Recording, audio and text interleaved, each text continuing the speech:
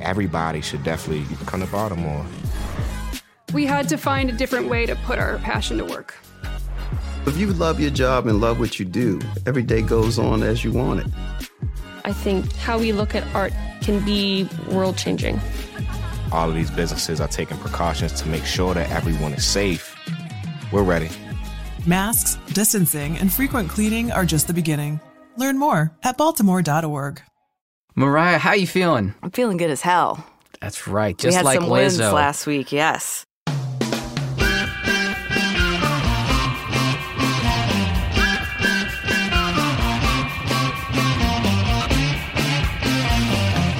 Welcome to episode 12 of How We Win. We are celebrating our Election Day wins. People like you stepped up to knock on doors, make phone calls, write letters, donate money, and we're not gonna lie, it feels good as hell to get those wins. That's right. We showed Trump and the GOP that the blue wave is only getting stronger. So we can celebrate, but we can't stop, and we want you to join the party. Today, we have a great conversation with the president and co-executive director of the Center for Popular Democracy, Jennifer Epps-Addison. Jen's life's work is advancing campaigns for economic and racial justice. She talks about how we can build lasting change by supporting the organizations who are in the trenches of communities our political system often leaves behind. Then we'll get a field report from Kentucky and hear what flipping the governor's mansion might mean for Mitch McConnell and the Republicans in 2020. I'm Steve Pearson. And I'm Mariah Craven. And this is How We Win.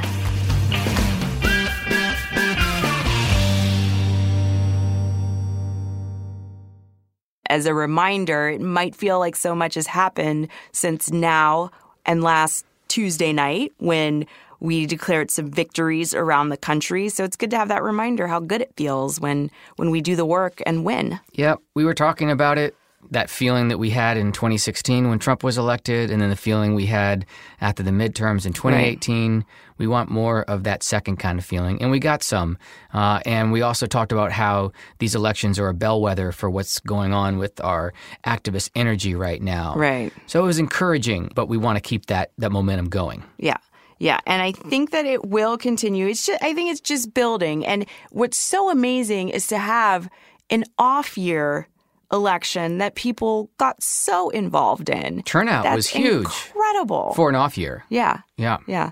And then I think everybody was particularly excited to see Julie Briskman get a win last Tuesday. Julie Briskman was the woman who, while riding on her bicycle, gave the middle finger, the bird, as we call it, to President Trump in his motorcade, and then lost her job. Right.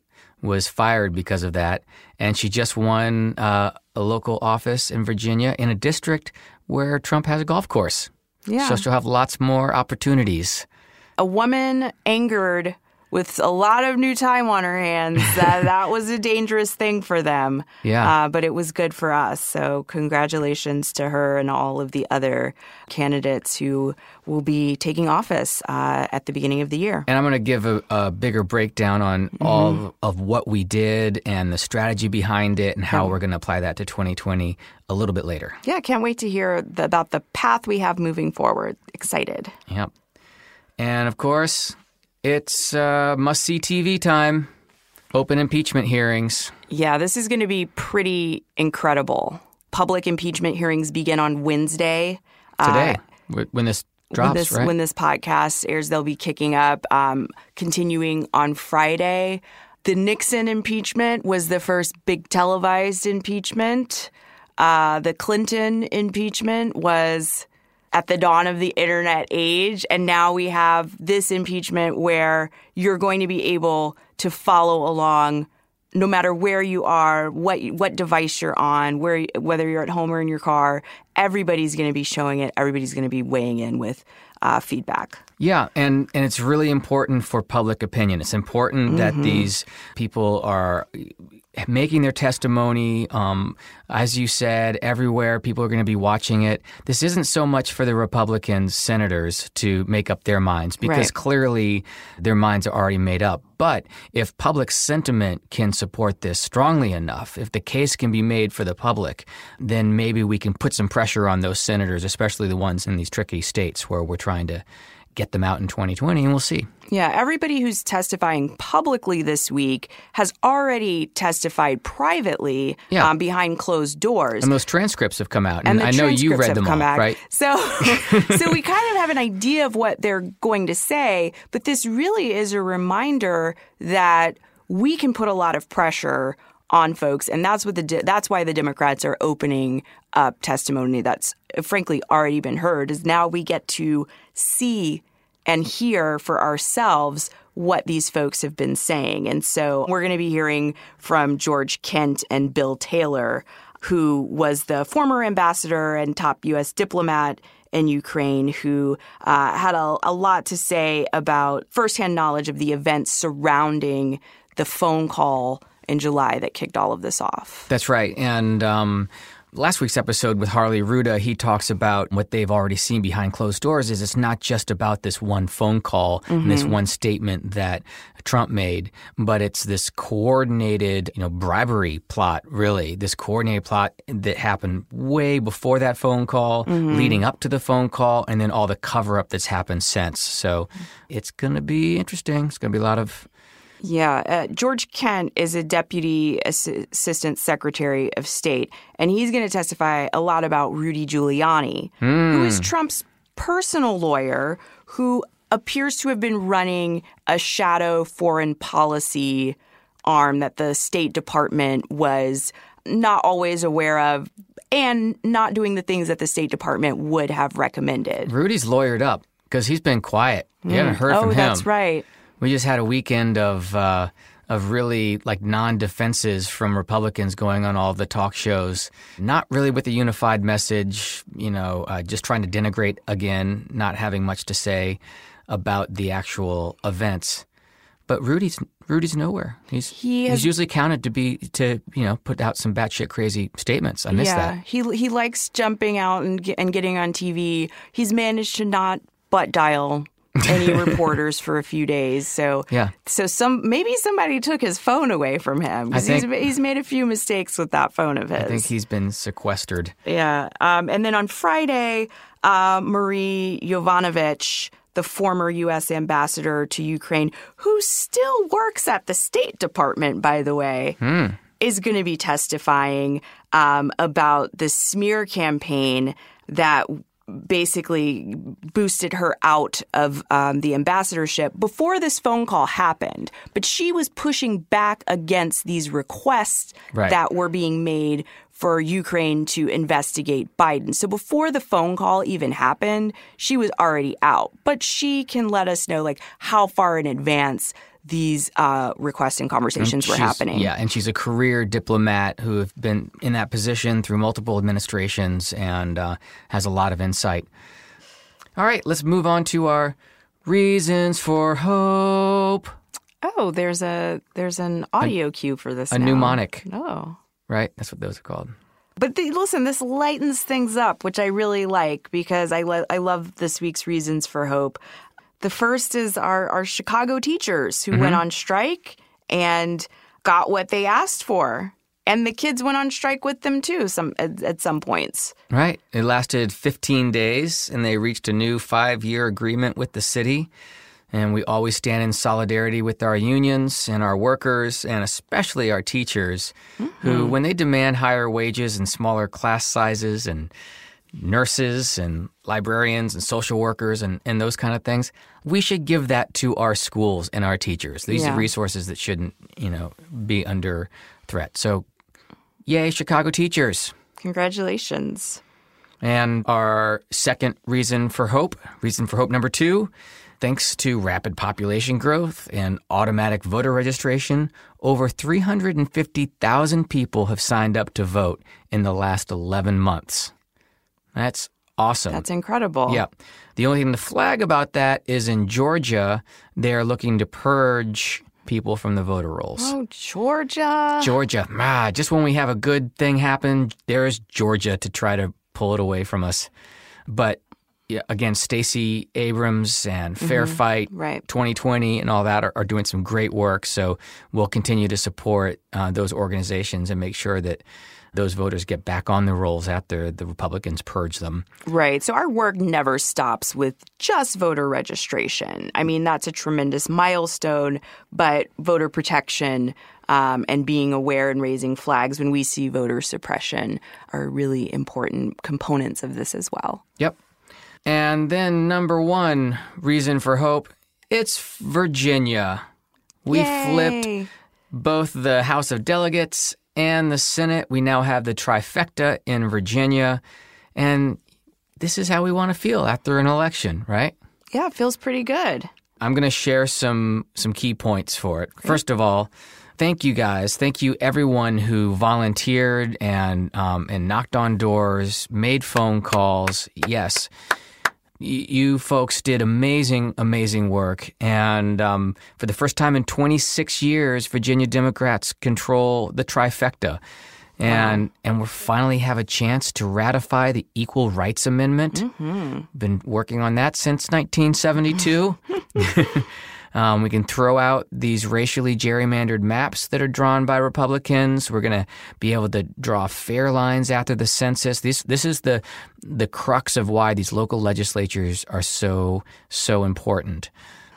You helped elect the first Muslim American woman to the Virginia State Legislature, That's Ghazala right. Hashmi, Senate District 10, and 14 Democrats that were endorsed by Moms Demand Action, like Nancy Guy, House District 83, won. And Nancy won by only 18 votes. 18 votes. So that's, really validation that every single person that you talk to makes a huge difference. So that's giving me goosebumps. That's so close. I know.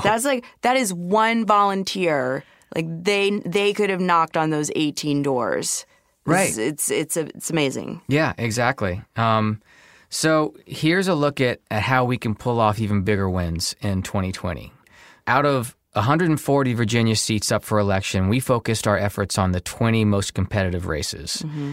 Using data-driven, state-focused expertise with our Flippable team, which had just joined Swing Left's family earlier this year.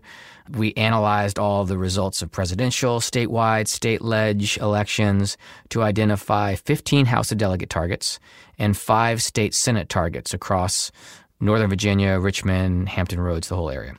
In the end, 89% of our grassroots dollars and 76% of our voter turnout letters went to support Democrats in races decided by single-digit margins. So the targeting was really effective. We found those places that were going to be really tight races, and then we used our volunteer energy, our volunteer dollars to make sure we won by, single-digit margins in many of those races. This is how you know that this is worth your time and investment when you see results like this. Exactly. Flipped 8 Republican seats, held 6 vulnerable seats, including House District 94. That was the one in 2017 that was decided by drawing a name from a hat because it was a tie. And the strategy was twofold. We raised early money for our 20 candidates to help build their campaigns and smartly disperse later funding to the ones that need it the most. This was really effective, and the numbers are pretty amazing. We sent $250,000 to the candidates through our Flip Virginia Fund this summer when they were still hiring their staff and building up their infrastructure. In the fall, after looking at the numbers, we dispersed $341,000 via our Immediate Impact Fund to close those fundraising gaps and boost lagging campaigns. In total, Swing Left and Flippable donors and volunteers raised an incredible $863,000 for Virginia candidates. That's almost 6 times the cost of an average state ledge race. That's impressive. Pretty impressive. So together with volunteers from other great organizations like Sister District, Daily Coast, Pantsuit Nation, Emily's List, Vote Forward, Stand Up America, and Citizens United, Virginia Young Democrats, College Democrats, and more, you all turned up en masse and you turned out Virginia voters. Volunteers helped get Democratic voters to the polls in 3 big ways. First, sending handwritten letters to Virginia voters, and then by knocking on doors, and then, of course, by making phone calls to voters. So we worked with the Democratic Legislative Campaign Committee, the Virginia Democratic Party, and the campaigns themselves to point those efforts into the best places where they would have the most impact. All in all, you wrote 229,000 letters, knocked on 88,000 doors, and made 39,000 calls to help Virginia voters vote. By working together, we helped Democrats win a total of 14 of our 20 target races and flip the Virginia legislature blue. Every door knocked, letter written, call made, and dollar raised made a difference, and we can't wait to do it again in 2020. This all really is how we win.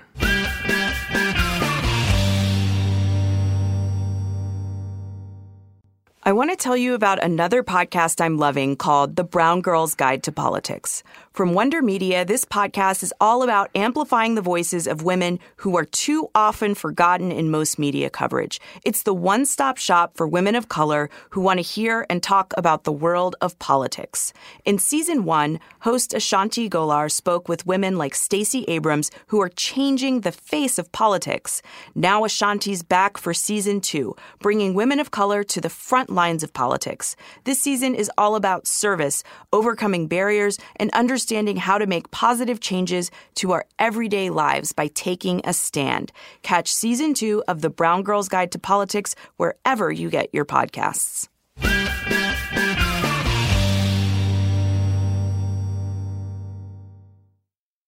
Jennifer Epps-Addison is the president and co-executive director of the Center for Popular Democracy. Jennifer has over 15 years of community organizing experience advancing campaigns for economic and racial justice. That includes helping coordinate the Fight for 15 campaign to raise the federal minimum wage. Jennifer is committed to supporting and growing Black-led organizations, building power in communities of color, and organizing strategies with the white working class by addressing racism head on. Jen, thank you for taking the time to talk to us. Thank you so much for having me. Yeah. This is actually a really great way to spend your day when you get off a plane because you want to try to readjust to the time difference. And so rather than like taking a nap, I get to come and talk with y'all. So, I don't know. Hopefully this I will feel be bad about that energizing. because Yeah. I really like my naps. So no, but then I'll just like not sleep tonight, you know, and my kids will have early basketball games and I will be miserable because I stayed up all night. So I'm telling you, this is actually really good for me. And from New York. You just got back from New York. I did. What were you doing in New York? Oh, we were filming the last of our interviews with presidential candidates. Our network is getting ready to make an endorsement in the Democratic primary.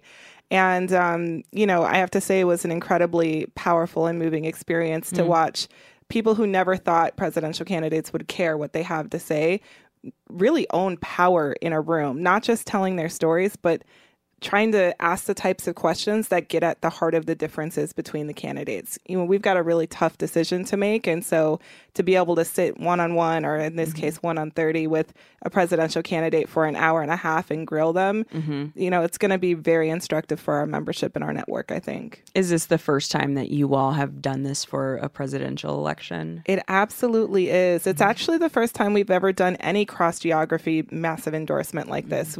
Typically, our state and local affiliates will make an endorsement, and when they think it is kind of a movement candidate, the type of candidate where people from all across the country should be there supporting them, like Stacey Abrams, for example, when she was running for governor of Georgia, they'll reach out to us and they'll say, hey, CPD Network, can you mobilize with us? And so that's when we would make an endorsement in a race. And so for the network to now say, we want to make an intervention in this presidential race, we're concerned about, you know, the conversation that the left, I'm doing air quotes like folks can see me. They can see those. Left, It was in your voice. you know, we're concerned about the conversation that the left is having, in particular as it relates to Black and Latinx voters. And so we think it's important for us to actually step into this moment and to try to help lead to a future where we're looking at a country that actually reflects us, where we all are included, where we all have voice, rather than, going back to kind of the status quo politics of even previous administrations, which, to be quite honest, did not live up to the promise that they made to our communities when we turned out and voted for them. We have a historically diverse group of presidential candidates. Do the candidates of color come in with an edge in these types of conversations? Do they get held to a different standard? That's really a great question. I mean, I will say this, that it is critically important that we elect more people of color, in particular women of color, to office. That you can see it in the squad, you can see it in the way that they've inspired folks all over this country to step up and become activists, to put ourselves on the line, to participate in our democracy. And they got a great name, too. And we all get to be part of it, right? Like, yes, I'm definitely a part of this squad. I want to be in. Right. But you can see it, the impact that it makes. So I think that is absolutely important. And I am, grateful to the incredible organizations like She the People and Higher Heights, who are, training candidates and getting new candidates of color to run. At the same time, though, I mean, look, I'm from maybe it's a little old school, but, all skin folk and kinfolk, right? And to me, it's like, look, if Kanye West decides that he wants to run for senator of California. No, I think he said he was going to run for president just a few yesterday or a couple days ago. Well, maybe we'll get rid of Pence and then he'll be, who knows.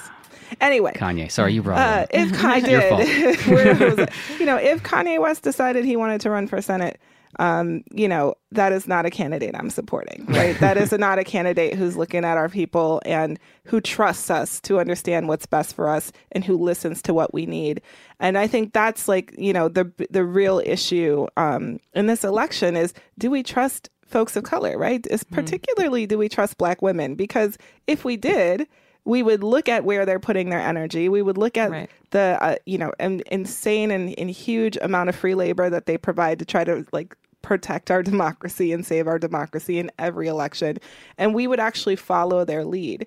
And so, I think that is not just because folks are people of color, right, does not mean that they're the type of candidate that is going to be best by and large for the majority of Black folks or brown folks or immigrants or poor folks, right, or queer folks in this country. You still need to look at people's record. You still need to look at the policies that they're offering.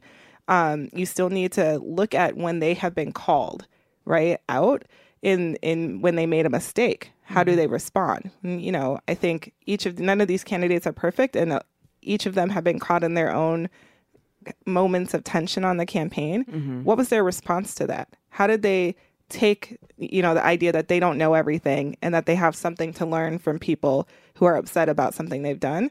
How do they take that and then flip it around? I think those are the types of questions our members are asking, because we're regular people and we're poor folk and we're brown folk and we're Black folk. We know people lie, right? Like, we know candidates lie. We've known it our whole lives. We've experienced it our whole lives. So we're not going into this election blindly. We're not going into this election with any blind loyalty to a candidate or a party. I think where most people are at right now are going into this election saying, I have a different vision for this country than the Trump administration, and a different vision than Democrats have allowed to come out during our big presidential elections in the past. How do I use my voice to make sure that that's not what happens this time around? We cannot afford a repeat of 2016 where too many people, including people who needed to become new voters, were completely turned off by the process. Right. I think we should go back for people who don't know what the Center for Popular Democracy We're just jumping in. I love it. No, we should. No warm up. It's so great. And I have like a million follow-ups to what you just said. But just for people who aren't familiar with the Center for Popular Democracy and the work that you guys do, tell us about it. Yeah. So CPD and our sister organization, CPD Action, which is our political arm, we are a network of grassroots community organizations. We call ourselves people's institutions because the memberships govern our organizations. They tell us what we do, how we act, how we move, what issues we work on. It's an exciting time because our network is growing. And so we now have 54 affiliates in 34 states, Puerto Rico and Washington, D.C., We partner with groups in Alaska who are running recall campaigns against their governor, groups in, Washington, D.C. who are setting up healthy, birth to 3 infrastructure in the city for low-income parents. We work with groups, all up and down the East Coast who are taking on, banks and the profiteers and getting them one by one to stop financing private detention centers for immigrants, right? These are just incredible organizations that started with a few people who were having an experience of isolation or fear or terror in some cases and looked for support. What they found was a community organization that had their back. And they learned that through collective action, we can actually change a whole lot of things in this country. And so, that kind of grew from that local level to joining up in the states and then building across regions. And then now, this network has decided they want to work as a national powerhouse for progressive change. And I get to be one of the people who gets told what to do, and hopefully most days I'm doing the things you get to tell people what to do sometimes too, right? every once in a while. But I think, hopefully most days I'm doing the things that these organizations who are on the front lines need to just have the space to do what they do. I talk about following leads. We have to follow the lead of people on the ground who are in these communities, who understands what it actually takes to create change long term. So we are just really trying to create a national infrastructure that helps support that. Find a moment of calm at Classical WETA 90.9 FM. Available to stream now at classicalweta.org or on the Classical WETA app. How did you, first of all, you get started doing that? Like what?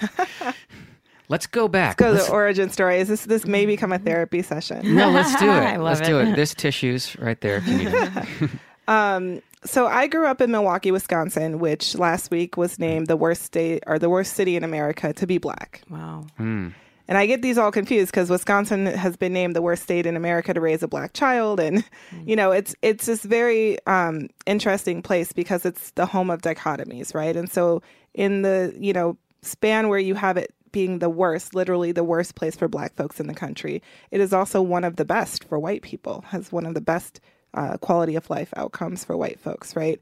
In, the place where progressive politics was born, right? Wisconsin is also the home of McCarthyism, right? And that type of incredible sort of authoritarian suppression. And so, I grew up in this duality, and it's a state I love and claim. But I think what I realized from an early age is that even though, outwardly, I'm queer, I'm a woman, I'm Black, I have this connection to the struggle against white supremacy and gender oppression and patriarchy. But I also carried a lot of privilege. I grew up in a mixed race family, which meant I got to learn how to talk white people. It's very helpful. I don't recommend doing it all the time, but it is very helpful in certain situations. I do it pretty much all the time. So it's kind of the only thing I know. So I grew up in a middle class family. I grew up with both of my parents together, right? I had a set of protections around me so that when I was a normal, child and experimenting with life and learning my boundaries, when I screwed up, I had a force field around me to help me get through that and survive that. And so I recognized that, early, around 15 or 16. Before that, I was kind of a terror. But at some point, I was like, other kids would end up in jail. And I just got to transfer schools. Like there's something here. And I remember very poignantly, our governor was trying to, at the time, shut down Milwaukee Public Schools, which is the largest school district in the state, majority children of color. And students began to organize against it. And I was like, I don't know what organizing is. I'm just like, whatever. But they're like, you want to walk out with us? Like, the governor's trying to screw us. And I was like, well, that sounds fun. Okay. So we organized this big walkout against, the governor's budget. And we shut down his office and we occupied his office. And he ended up backing off of his plan. Wow. And we won. And that was sort of my first taste of organizing. Like, oh, when you're upset and, things aren't right, there's usually a reason for it and you can do something about it. And I just sort of never looked back from that. I count myself as an organizer my entire life from that very first action that I helped to put on. And, even as I dabbled in the law, I became a public defender. I quickly realized that actually organizing is the place I want to put my energy to. I remember this is sort of the very specific thing that brought me back from, because, law school debt is real. But I was in court with one of my clients, and he was a young man. He was 17, and he was effectively homeless. He was couch surfing.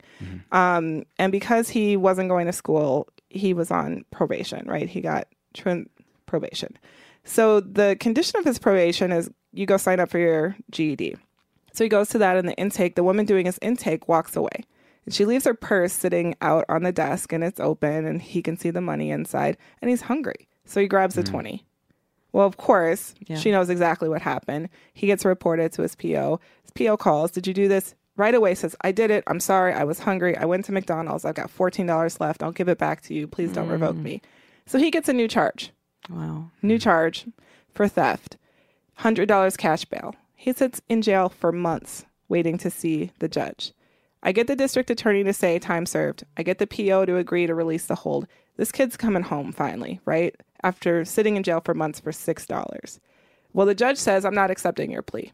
And so I asked to be heard on bail, and I kid you not, he said, if your client doesn't have 10 friends, he will give him $10 so that he can get out of jail. Maybe he deserves to sit in jail. Oh my God. And that was the moment where I knew I can't actually be a part of this system. Like, I need to dedicate my life to transforming this system, because that is not a mistake. That is how the system is designed, to say that people who don't have access to money don't deserve their freedom. And that's just not okay with me. Wow. So you got out of that cycle and started doing something about it. So now we're back to, all the great work you're doing. And you talked about some different ways that local groups get involved. What are some of the actions? I mean, obviously you were involved in the fight for 15. I know you were involved in fighting the tax scam and saving our health care. You were very instrumental in that. Yeah. What's your actions look like? Our affiliates are powerful, I have to say. I will say, on the local level, our affiliates are running campaigns to, for wages and benefits, to increase the minimum wage, to win fair scheduling, to win paid sick days and paid family medical leave. They're trying to transform the criminal legal system at the local level up. And so in Milwaukee, for example, our affiliate is part of a group called Liberate Milwaukee that is trying to divest $25 million from the Milwaukee Police Department. The police department gets more than 50% of the entire city budget just going to policing. Wow. This is the type of work they're doing every day. They find a problem, they figure out who has the power to give them what they want, and they go out there and they organize for it. Right. They also have to win elections to do that, right? And a lot of people think, you're in a progressive city like New York or LA or whatever it might be, Milwaukee, that, it's easier. Democrats control your city. Well, the reality is that for a lot of people of color, the Democrats who control their cities are not their friends and are the ones who are increasing police budgets every year while, cutting budgets for basic public services, right? They're making those choices that go against the needs of our community. And so, organizing on local and state elections has been a huge focus of our network. And, we see the results of that in just this past week. Virginia flipped both their Senate and their House. Our affiliate, New Virginia Majority, has been organizing year-round for years, building the type of power needed to make a victory like that happen, right? Thank you for that amazing work. Yay, shout out. And yes. I think what you're getting at is the key to organizing that people might overlook when they first get involved in this sort of thing, which is that a lot of work happens ahead of elections and on election day, but then the work doesn't stop. Your influence has to continue, and you have to not only be ready for the next election, but be holding the people that get elected accountable. Absolutely. I think we always say, democracy is not voting on election day. Right? The democracy is actually everything we do in between election days that helps build our power and us exercise our voice. Like, that's what democracy actually is. It's why we call ourselves popular democracy, right? This idea that an activated, engaged, sustained base of people are coming together, are deciding collectively, are sharing power amongst each other and really just bringing everyone from the margins into the center to think about how do we make sure everyone can have the best life. So, I think that is exciting. We're seeing it happen all over the country. I mean, I felt really good after Election Day. I know a lot of people did. But I don't think we can rest on that. What I see in the Donald Trump reelection campaign is enough to terrify anyone. Yeah. And there's a couple of keys to it, right? So one is a ride or die base. Now, Black women have been the ride or die base of the Democratic Party for a long time, but we're not getting our just desserts. Now, Trump's ride or die base, they're getting everything they're asking for. He understands, in a way Democrats don't seem to, that actually moving things and talking about the things that your ride or dies care about. That's such a disappointing good point. It's true, though. Yeah, it is. It's so true. So he's got the ride or dies. Okay. The next thing that he has is a very, I mean, I don't credit him with this, but the people behind him holding him up, right? And maybe it could be capitalism, actually, when I explain this, right? And it's the concept of micro-targeting. So Trump is a master micro-targeter. And what it means is he is spending more on social media than all of the Democratic challengers combined. Way more. And he's not doing 3 ads that are running on every single, potentially conservative place. He's doing very specific ads for very specific communities. For example, he's running ads targeting young Black men, right? Saying he is the criminal justice reform candidate. And that Democrats care more about quote unquote illegal immigrants than they do about the police violence against Black people. Not only he's coupling these ads, right, these social media ads, with paying canvassers, Black male canvassers in places like Philadelphia to go knock those same doors and bring that message to the doors. So he is on the ground talking to Black communities right now. Are those Black men buying that bullshit? Yes. And we should be afraid. Yeah. I mean, in some ways, it's not quite bullshit. And I think that's the thing that he's latching on to. And that's the thing Democrats have to understand, right? And I will say this, I count myself as a progressive. I mostly, I guess, I vote Democrat unless I get the opportunity to vote Working Families Party or some other, whatever. But this party has not come to terms with whether or not it wants to be a majority people of color party. It has not come to terms with whether or not it wants to be a party that fights for people who are marginalized. We have to make that decision. The corporate wing of the party is going to have to decide, does it only like gay people or Black people, when we are consuming and buying their products and making them rich? So they want us to be happy, they're going to put us in their ads and they want us to be happy enough that we keep consuming.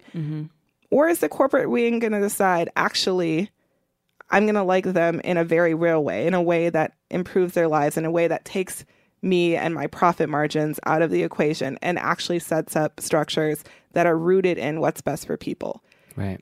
And if they can't come to terms with those things, then our party can't be unified. So all of this questioning about how do we unify the party, I think we have to understand that I'm not going to unify myself with somebody who would see my people exploited, who would stand against, domestic workers and care workers and home care workers like the ones who are taking care of my father right now, stay in poverty despite the fact that they're providing incredibly important work to our economy.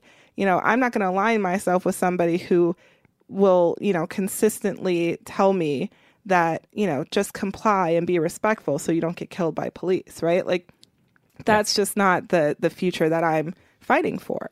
Well, what you're talking about, and it's what you consistently work on, is that intersection of racism and economic inequality, which is what makes our country what it is, the bad and the powerful. Absolutely. But it's also hard to talk about dismantling that for those very reasons. So how are we, as like the Democratic family, for lack of a better word, how do we have those conversations? How do we have those conversations one-on-one with the people in our lives? Absolutely. Yeah. I mean, we're seeing candidates have them now, and I think it's because of the role social movements have played in really electoralizing our issues. I think more than half of, or almost half of the Democratic candidates support the Green New Deal. Right. Almost half support Medicare for all. We couldn't have said this just even 4 years ago. I think that, the progressive wing of the party delivering and winning on election results from the local level up is sending a clear message to candidates about what it's going to take, particularly when you're talking about statewide vote counts and not just congressional districts, right? Mm-hmm. So I think that's a big piece of it. The other thing is, going back to this idea of micro-targeting that Trump is doing, it is not a suggestion that you change who you are or your values that you deliver, right? That's actually not what's happening. But it is a suggestion that you take seriously enough the issues that, impact people's lives, that you're willing to look into them and understand that those issues are different for different people, and that you can actually speak directly to the issues that matter most to various communities. So it's not just telling people what you think they want to hear. Obviously, be yourself, be authentic. Absolutely. But understand that your view is not someone else's view, and be willing to meet them where they are. And listen. And listen. I think it's in listen, right? I don't want us to become Trump in the pursuit of power. Like, that is actually the exact opposite of what Black and brown people are asking for, right? Like, we are asking for us to imagine a world that does not yet exist. We're asking for us to imagine a world where all of us have the freedom to thrive, right? We're asking, for folks who can easily imagine a Green New Deal or Medicare for all or free college to also be able to easily imagine abolishing ICE and abolishing, the prison industrial complex, that those systems are just as oppressive to Black and brown folks as not being able to access healthcare is, right? As not being able to have housing, or as worrying about the world ending, because for so many of our families, one interaction with these agencies and our whole world actually does end. And so I think, that is where our strength and power lies, right? Where Trump's power lies is in isolation, right? It's in isolation and separation, right? White supremacy demands that we see each other as not connected. It demands that we see each other as the enemy, right? Because if we're actually in conversation together and we're actually realizing how similar our struggles are, and that if you draw a line to those who have the power to change what we're experiencing, it's going to end up all at the same place. Right. And that is, that conversation, to your point about how do we have this conversation, I talk about the power of Black and brown voters. I also recognize that struggling white folks have a very important and powerful voting bloc. Right now, that voting bloc is being courted really by only one side, right? And they're courting it with a message of fear again, right? They're courting it with a message of supremacy again. So for us, I think we have to understand those struggles are real and painful, but we don't court the message the same way. I think we have to bring race to the forefront, and we have to say exactly what's happening. We have to say, white supremacy, it's a noose around the necks of communities of color. We can see that clearly. But it's also a knife in the back of struggling white communities. And we can build power together so that we all can have access to the things we need. Or you can fight with that billionaire over there, but your life is not going to change. Yeah. I mean, I've always just flummoxed at how people can vote against their interests. But you're making a very clear reasoning for why they do it, because the messaging is so pointed and specific from Trump and I think it's the thing to understand is it's actually not against their interests. Their interests might have economic interests, but that does not mean that white supremacy isn't their interest, right? And so in many ways, right, people are voting with the interests that they put first, their whiteness or their maleness, right? And they think that that's what they're aligning themselves to, right? They think that they have more in common with Donald Trump, right, than they have in common with the, immigrant worker who's working right next to them, who's going home to the same neighborhood as them, whose kid is struggling in the same school as them. That's what we have to break down. But, I think we should not be naive. And just like I believe Black folks know what we're doing when we go cast our ballots, I'm very confident that the folks who voted for Trump knew what they were doing and knew what they were voting for when they went to vote for him. No doubt. Yeah. Well, the vision that you spelled out for our country is one that I really would like to see happen. Yes. And it could. So since I only speak white dude, as we mentioned earlier, what are some hot tips for, for white dudes like myself supporting, because so often we don't. We think we do, but we talk a lot about like how our organizations are in sort of silos, and certainly organizations tend to organize with people that look like them and don't always intersect. And and I'm always hearing like, how do we bring more people of color into our organization? And the answer is really like, you don't. You go there, right? Yes. Tip number 1. Right. You got it. You nailed it. So, right on the head. So how can I and people like me be helpful? Well, be good advocates, I guess. Yeah. I mean, I feel like the positive note here is that, what we're doing is working. And it's changing lives. And I think, people are more connected to folks who are not like them than they are before, right? I think movements like the movement for Black Lives and Black Lives Matter have, done so much work to have conversations that move us beyond the concept of equality, right? To concepts of equity, to concepts of shared power, to concepts of space and voice. So I think those things are really positive. And if we can hold them through this electoral season, that would be really good. Here's a couple of keys.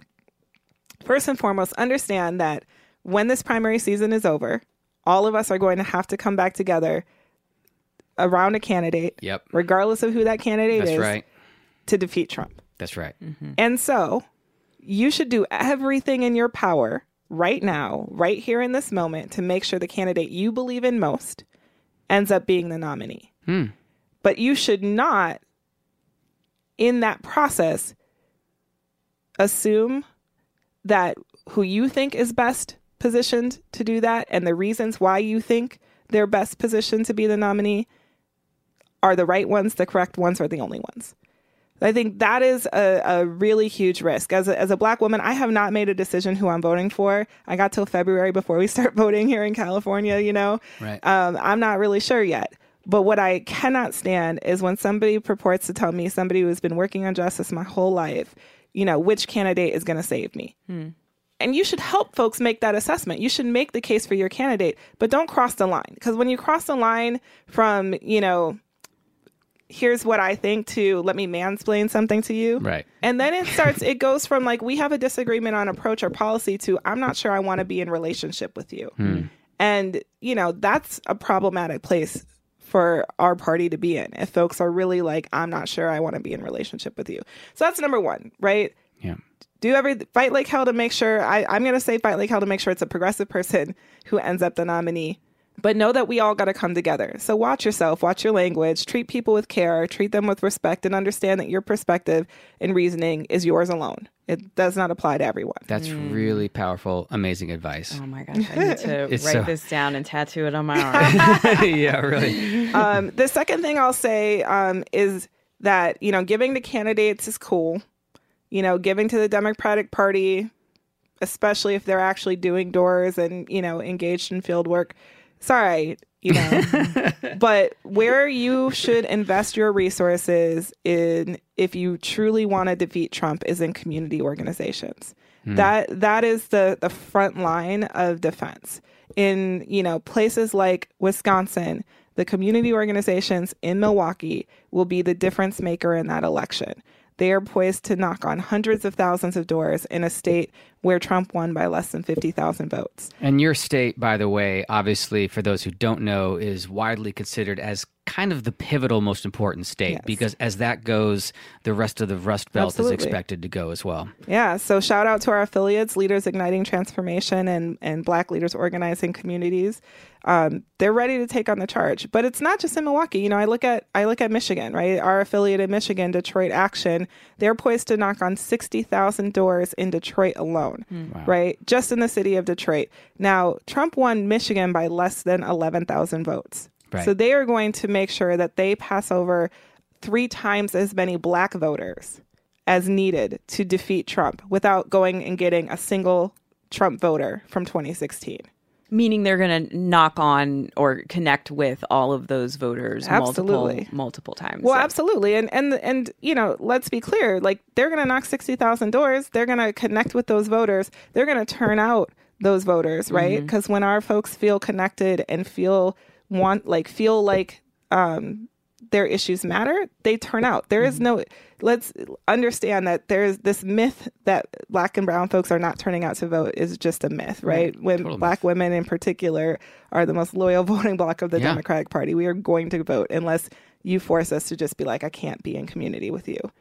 So that's a big one. These field programs that these community organizations are running are the key to this election. And if it were up to the party and we're up to the moneyed interests on the Democratic side, what they do is wait until about August or September. And in the last kind of couple months, they'll throw Black and brown organizations a little bit of money to do turnout, right? Not to do engagement, not to do persuasion, not to build volunteer bases, but just to do straight up and down turnout. And just for context, for people who don't know what that is, turnout is that straight, like make a plan conversation to make sure that the people who are your likely supporters but aren't great at voting come to the polls, as opposed to persuasion, which is talking to people and persuading them to get engaged. Absolutely. So I think, find a community organization. I would recommend, in your own place so that you can actually be in relationship to them. But I'd also, encourage people to take a look at a couple of places. And this is, the plan we have at CPD Action. Wisconsin, Michigan, Pennsylvania, we call them the blue wall. They're not so blue, but we want them to be. We want them to be really, really badly. Florida, Arizona, big, really important, absolutely winnable. We can make this happen. And then, we have to make Republicans compete. And so for me, looking at what has been built by grassroots organizers in Texas and Georgia is nothing short of miraculous. Yeah. And it would be an incredible mistake for us to retract on our support there at all. If anything, we need to double down because we can make 2020 the year where they actually, shift from red or purple. They like to say they're purple.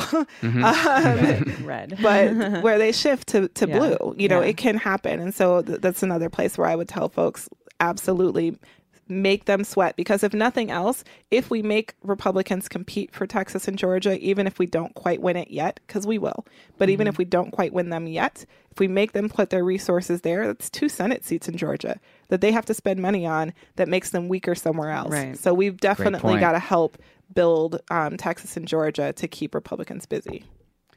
Thank you for that strategy insight. Take it all. I love it. I love it. If people want to donate to some of these, community organizations, can they do it through your main site, or where should they go? So if you just go to populardemocracy.org, you can look at our partners and you can find our affiliates in every single state. Well, 34 of the 50 states, I should say. Of the 50 states. Cool. One last question before we go. What gives you the most hope? Wow, that's a good question. That hit me in a way. Like I said, we just got done doing these endorsement interviews. And so I got to listen to the stories of our members. And I think the thing that gives me the most hope is the bravery that people have, the power in their stories, and just watching people kind of step out of the shadows, right? Because when life is hard and you're struggling, nobody's a tougher critic on yourself than you are.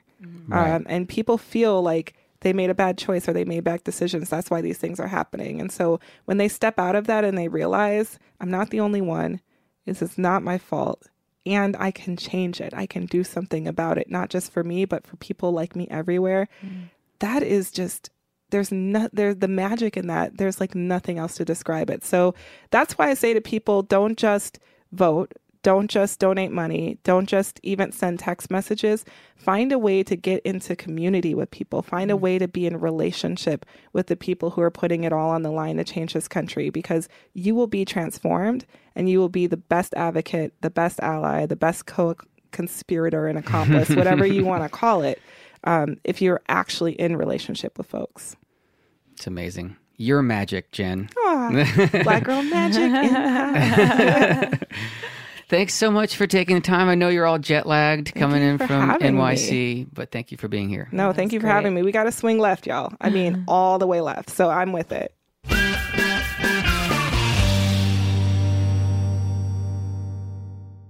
We are now joined by Stuart Max, who is the co-host of a great new podcast called Democratica.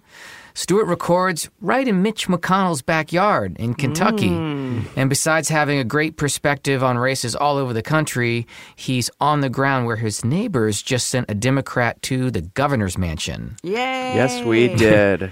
Yes, we did. Yeah, Stuart, how are you feeling? Oh, I'm feeling great. We've still got that new governor-elect smell here in Kentucky. It's a very good time to be a Democrat in Kentucky, and it's been hard lately. Right now, we've got that river of tears flowing in Mitch McConnell's backyard, and I'm enjoying it. What was it looking like before election night? You know, everything pointed to Andy doing very well until we got predictions on voter turnout that said that it was going to be basically what it was in 2015, which was about 31%. And, you know, we were hoping for this enthusiasm that we saw in 2018, where voter turnout went up 46%. And if that didn't happen, if he couldn't excite a new part of the base, that was going to be a real problem. And what we saw was turnout increased by over 50% in Kentucky.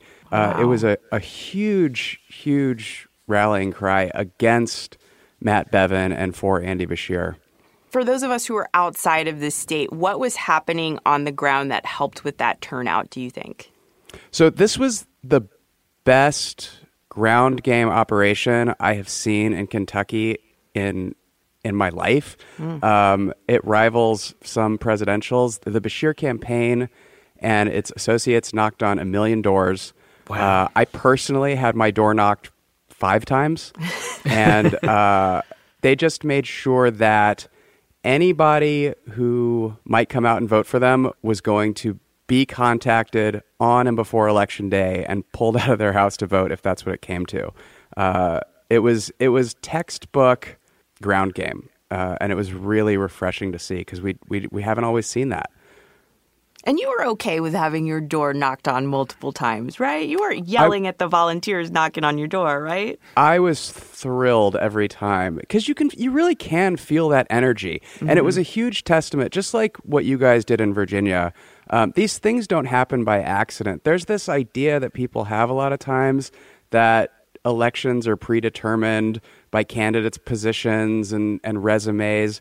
And the things that happen, the nitty-gritty, people writing letters, getting on the phone, knocking on doors, and voting, that matters. And when you can see that, when you see people with clipboards up and down the streets, it creates an energy that really carried us to an Election Day victory. That's so exciting. Now, the Republicans are trying to spin this by talking about the other statewide seats that they won. How do those seats differ from Andy Beshear, Matt Bevin governor race? So ordinarily, in the Trump era, when Republicans give their spin, you can pretty much count on there being no truth to it. That's been the case for a while now. This was a mixed bag in Kentucky. I don't mean to bring us down, but Matt Bevin was a uniquely terrible governor and a really just bad person. And he never bothered to try to pretend that he was anything other than what he was. And where Trump, a lot of the time, people rightfully point out that he's really just playing to his base and insulting and vilifying everybody else, Matt Bevin pretty much insulted and vilified everybody. and on the other side, you've got Andy Beshear, whose dad was super popular, who's been a really great attorney general. His father was former governor there as well. Yes, I'm sorry. His dad, our last Democratic governor, preceded Matt Bevin, very popular through 2 terms, ushered in. People don't talk about this a lot anymore. It seems like very distant history, but he ushered in really the most successful Obamacare rollout in the country. Our uninsured rate really plummeted over the course of his governorship, and he remains popular. So the good news is Andy Beshear ran on a continuation of that record, which is a progressive agenda, and he was able to come to victory. But the fact that that was the only race that Democrats won is a sign that, whereas in Virginia, there's a very clear turning of the tide. Virginia has become, through a lot of hard work, a blue state. And there's not really a turning of the tide in Kentucky. This was a referendum on Matt Bevin. The good news is that Trump remains very popular in the state. And so he tied himself to Trump every chance he got. And it didn't work in the same way it didn't work in Kansas for Chris Kobach or Roy Moore in Alabama. What we're seeing is in red states, the Trump game plan is not always going to be enough to overcome truly terrible candidates. And the Republicans have a lot of truly terrible candidates, including, by the way, the least popular senator in the country who happens to be in the House next door here and up for re-election next year. So, well, that's a great segue, because I was just going to ask you, what are people on the ground saying about this as it relates to Mitch McConnell's seat, or, just overall in 2020? I think Mitch McConnell's elections always make people very eager and very nervous, and with good reason. We've been hurt before. Right. But we've all been hurt. I know you especially because you're in Kentucky, but he hurts us all. He's an equal opportunity pain inflictor. Right. So with the results of this election, we're seeing that Trump's popularity has limits. Mitch McConnell is about as unpopular as Matt Bevin. So I think that this shows that Mitch McConnell is beatable. But as I said, campaigns matter, so we need to keep our eyes on the prize here and see if we can seal the deal. There are a number of folks running against Mitch McConnell in 2020. Are they taking advantage of this, or do you think their campaigns will see a boost from what happened last week? I have to think that they will. There's tremendous hunger to get rid of Mitch McConnell, both here in Kentucky and nationwide. As I said, I never get tired of saying it. He is the least popular senator in the country, but he does have that air of invincibility. And I think we saw that punctured on Election Day last week. Yeah. And Mitch McConnell, I guess his approval rating right now is something like 24%. Which is, to get us to all agree on something is difficult. Yeah, who would have thought that Mitch McConnell would bring about bipartisan agreement? That's right. We have bipartisan agreement. Mitch McConnell is a garbage person. And thank you for giving us the on-the-ground report there. It's exciting to see any tide shifting, whether it's incremental or large. It's a testament to, as you said, all the great groundwork that our volunteers and activists are doing. Yeah, congratulations. It absolutely is. Thank you. Thank you. Congratulations to all of us. Kentucky has a Democratic governor.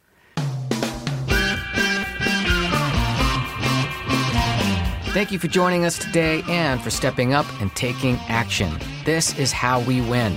We want to hear from you, and we want your story. Send us a note or even record yourself and email it to podcast@swingleft.org. We might play it. Maybe. We probably will. If you send it to us, we'll play it. Definitely. Because no one has sent us anything, so we'd be so excited. We'd be like, someone send us something. We're going to play it. The first person to send it in is going to get played. That's right. Thanks to all of our subscribers. If you aren't a subscriber yet, please do subscribe and rate on Apple or wherever else you get your pods. Share us with your friends and family and help us build this megaphone for the resistance. Use the hashtag HowWeWin2020 on social media. Share our page at swingleft.org/podcast. And of course, sign up to volunteer. We really appreciate you being here with us, and we're excited to bring you more from the field next Wednesday. See you then.